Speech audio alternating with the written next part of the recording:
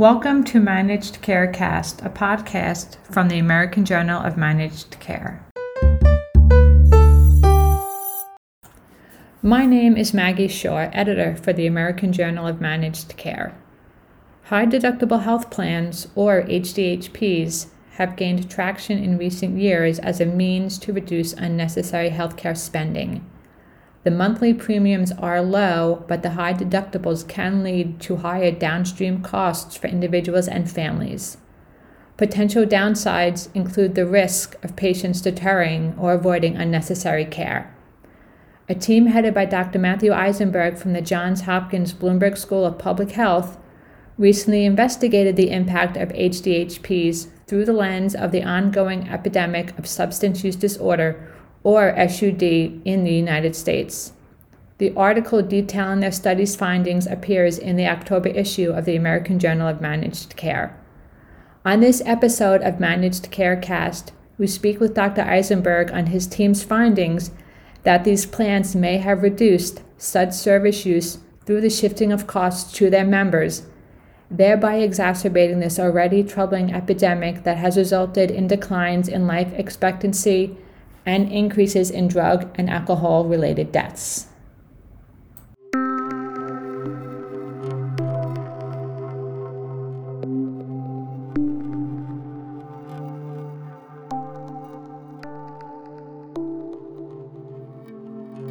Thank you for joining us today, Dr. Eisenberg.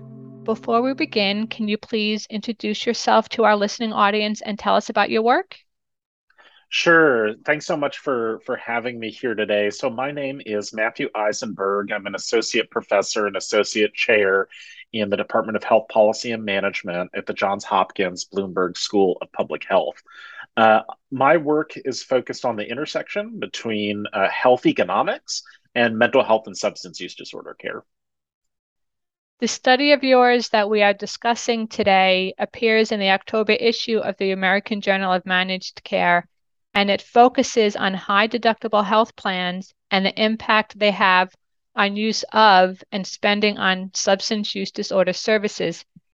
Can you give us a brief synopsis of this study and its main findings? Sure. So let me take a step back and talk about just the basic motivation for the study and why we wanted to do it. So on one hand, we see all across the country the prevalence of high deductible health plans, those types of plans that require you to pay $1,000, sometimes $2,000 out of pocket before your health insurance kicks in.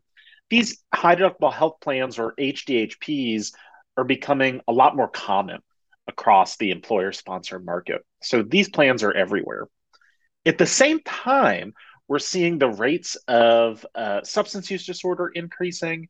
We're seeing the rates specifically of opiate use disorder increasing. And the opiate overdose crisis in America, though it seemed to plateau a little bit in 2019, has now kind of continued to explode as a result of the COVID-19 pandemic. So we know that HDHP prevalence is going up. We know that substance use disorder is going up. And we know that substance use disorder is really, really undertreated. Only about 1 in 10 folks in the US who need substance use disorder treatment actually receive substance use disorder treatment. So the question we asked ourselves is, are these high deductible health plans contributing to this undertreatment of substance use disorder? So that was our main research question. How do these HDHPs impact substance use disorder treatment? Now, what we wanted to do is a comparison. And we wanted to say, let's compare. We can't do a randomized trial, right? So we want to do what's called a natural experiment, where we look at some comparison group that never enrolled in a high deductible health plan. And then we look at some treatment group or intervention group that did not enroll in a high deductible health plan and then all of a sudden did. So we want to compare a control group and a treatment group before and after the change.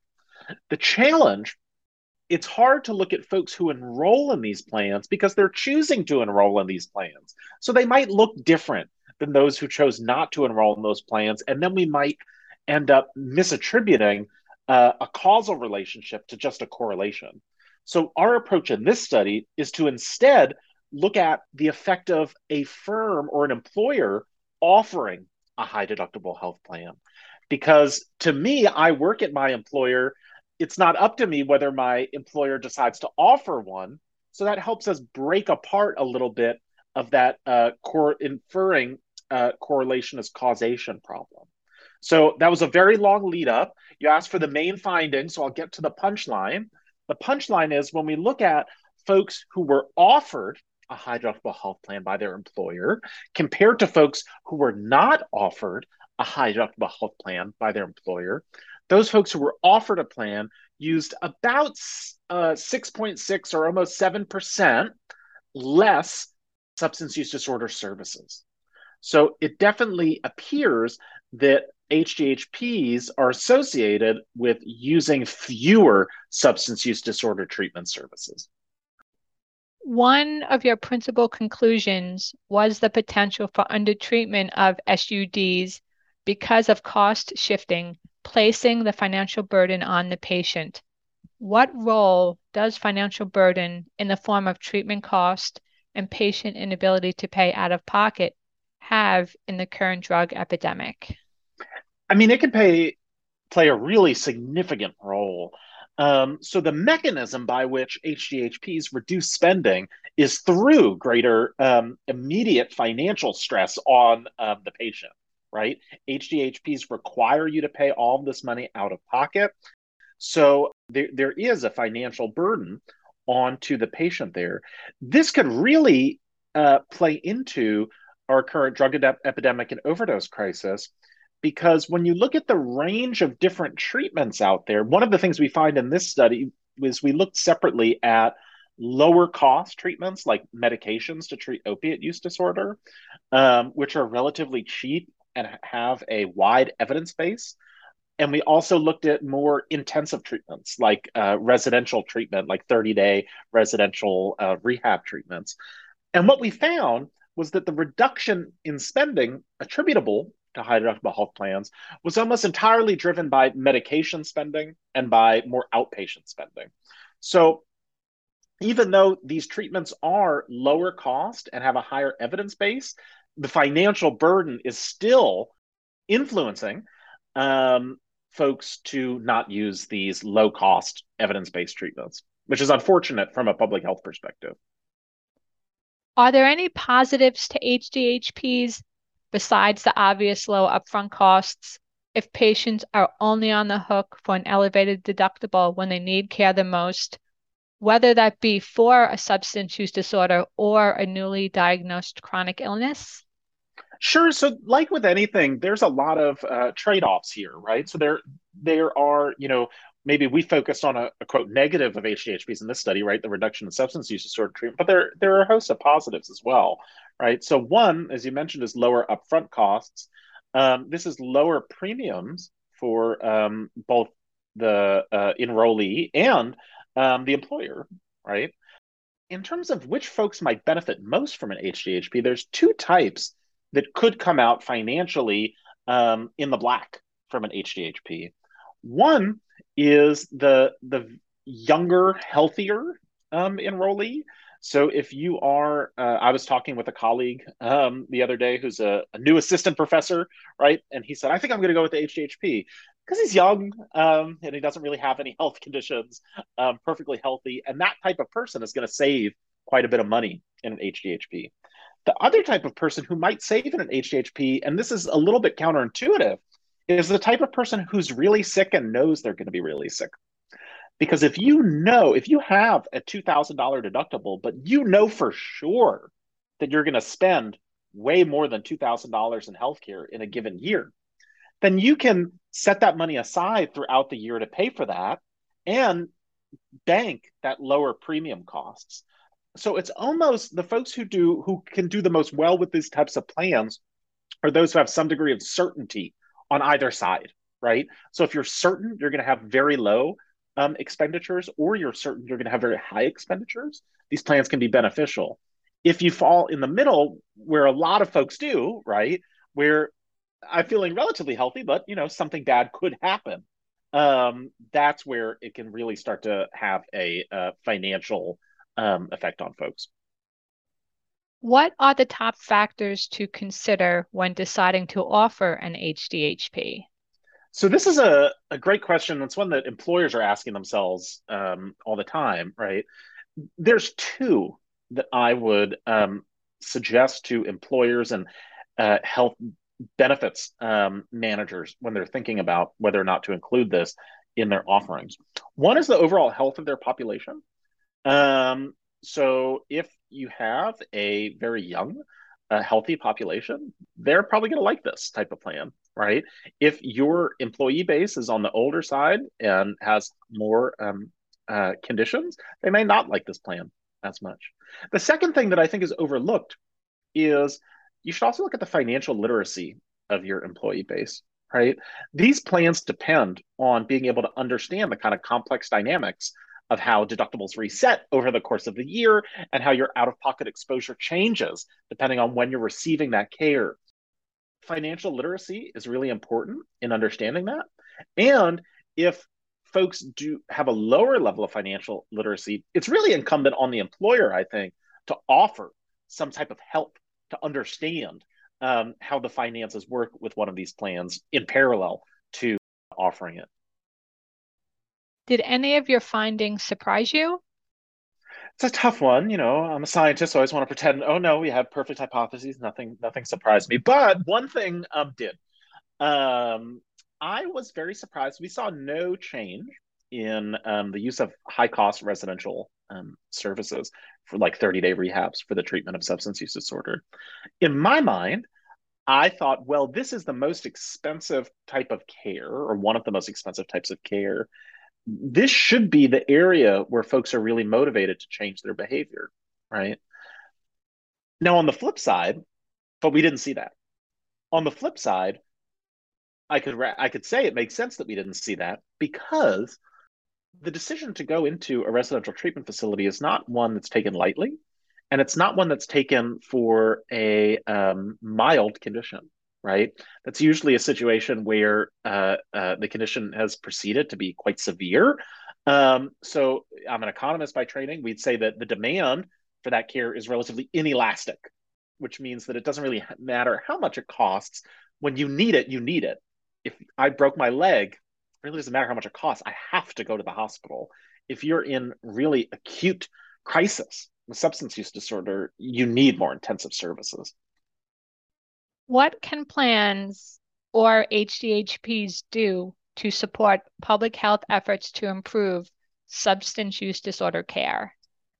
I think one thing that they could do, you're starting to see a little bit more, or you saw a little bit more of this in other settings with the pandemic, is you can carve out what's susceptible to the deductible and what's not. For a while, the only area where this happened was preventive screenings, where in your annual wellness visit that, did not require out of pocket spending. So that was not subject to the deductible.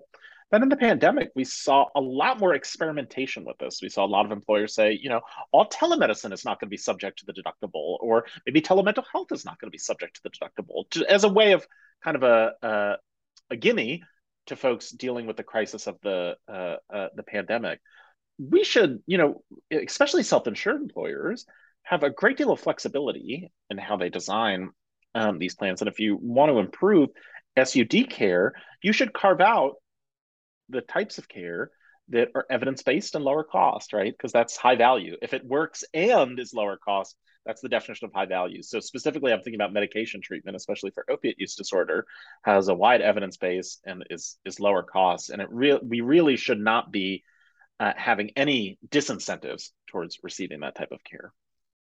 What's next? Do you have any additional investigations or studies planned? Sure. So I'll talk about very, very briefly. I'll talk about three that are in various stages of the research process. One is we did an analysis that was published a couple months ago in Psychiatric Services, where we looked at those with substance use disorder and mental health conditions, co-occurring mental health conditions, to see if where the reductions in spending were attributable to an HDHP if someone had co-occurring conditions. And we saw that they were pretty evenly split. However, that medication was still the number one thing that was cut, both substance use disorder medication, or if you had a mental health condition, psychotropic medication was also cut in response to a high deductible health plan. The second thing we're looking at, and I have a meeting right after this recording to talk about the results from this project, which is looking at chronic pain treatment and high deductible health plans. One of the drivers to the opioid crisis is the treatment of chronic pain and prescribing opioids. So we'll be looking in that project of how high deductible health plans impact chronic pain treatment. And third, the thing we care about, we care about these things like service use and spending, like this paper, but we also care about folks' health. So we have a paper under review right now looking at the effect of high deductible health plans on opioid overdose, which is the ultimate health outcome that we really care about. So a lot more work to do in this space, and happy to contribute to it. If I can just ask one more question. So would you say that there are some definite positives to HDHPs, but they could use some fine tuning? Yeah, I would definitely say that. I think like anything, there's trade-offs. And we have to think about the very rarely in health policy are we left with a pure good or a pure bad. So it's useful to think through what the positive implications and what the negative implications of something are. So I think that's there are definitely positives here and worth thinking carefully through, as you described it, the fine tuning of this to make sure it's trying to maximize the good and minimize the bad. Well, that was the last question I had. Are there any closing thoughts you would like to add? Not at the moment, but thanks so much for having me on. And I always appreciate the discussion and the opportunity to share my work with the readership of the American Journal of Managed Care. So thank you. Well, on behalf of myself, AJMC, and our audience, thank you for speaking with us today on this very important topic. We really do appreciate your time. Thank you.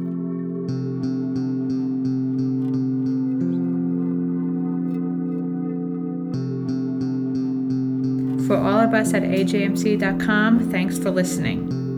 To learn more about this issue, visit ajmc.com or see the show notes. To get in touch with us, email info@ajmc.com or follow us on Twitter at ajmc_journal. And if you like the podcast, don't forget to subscribe and rate us.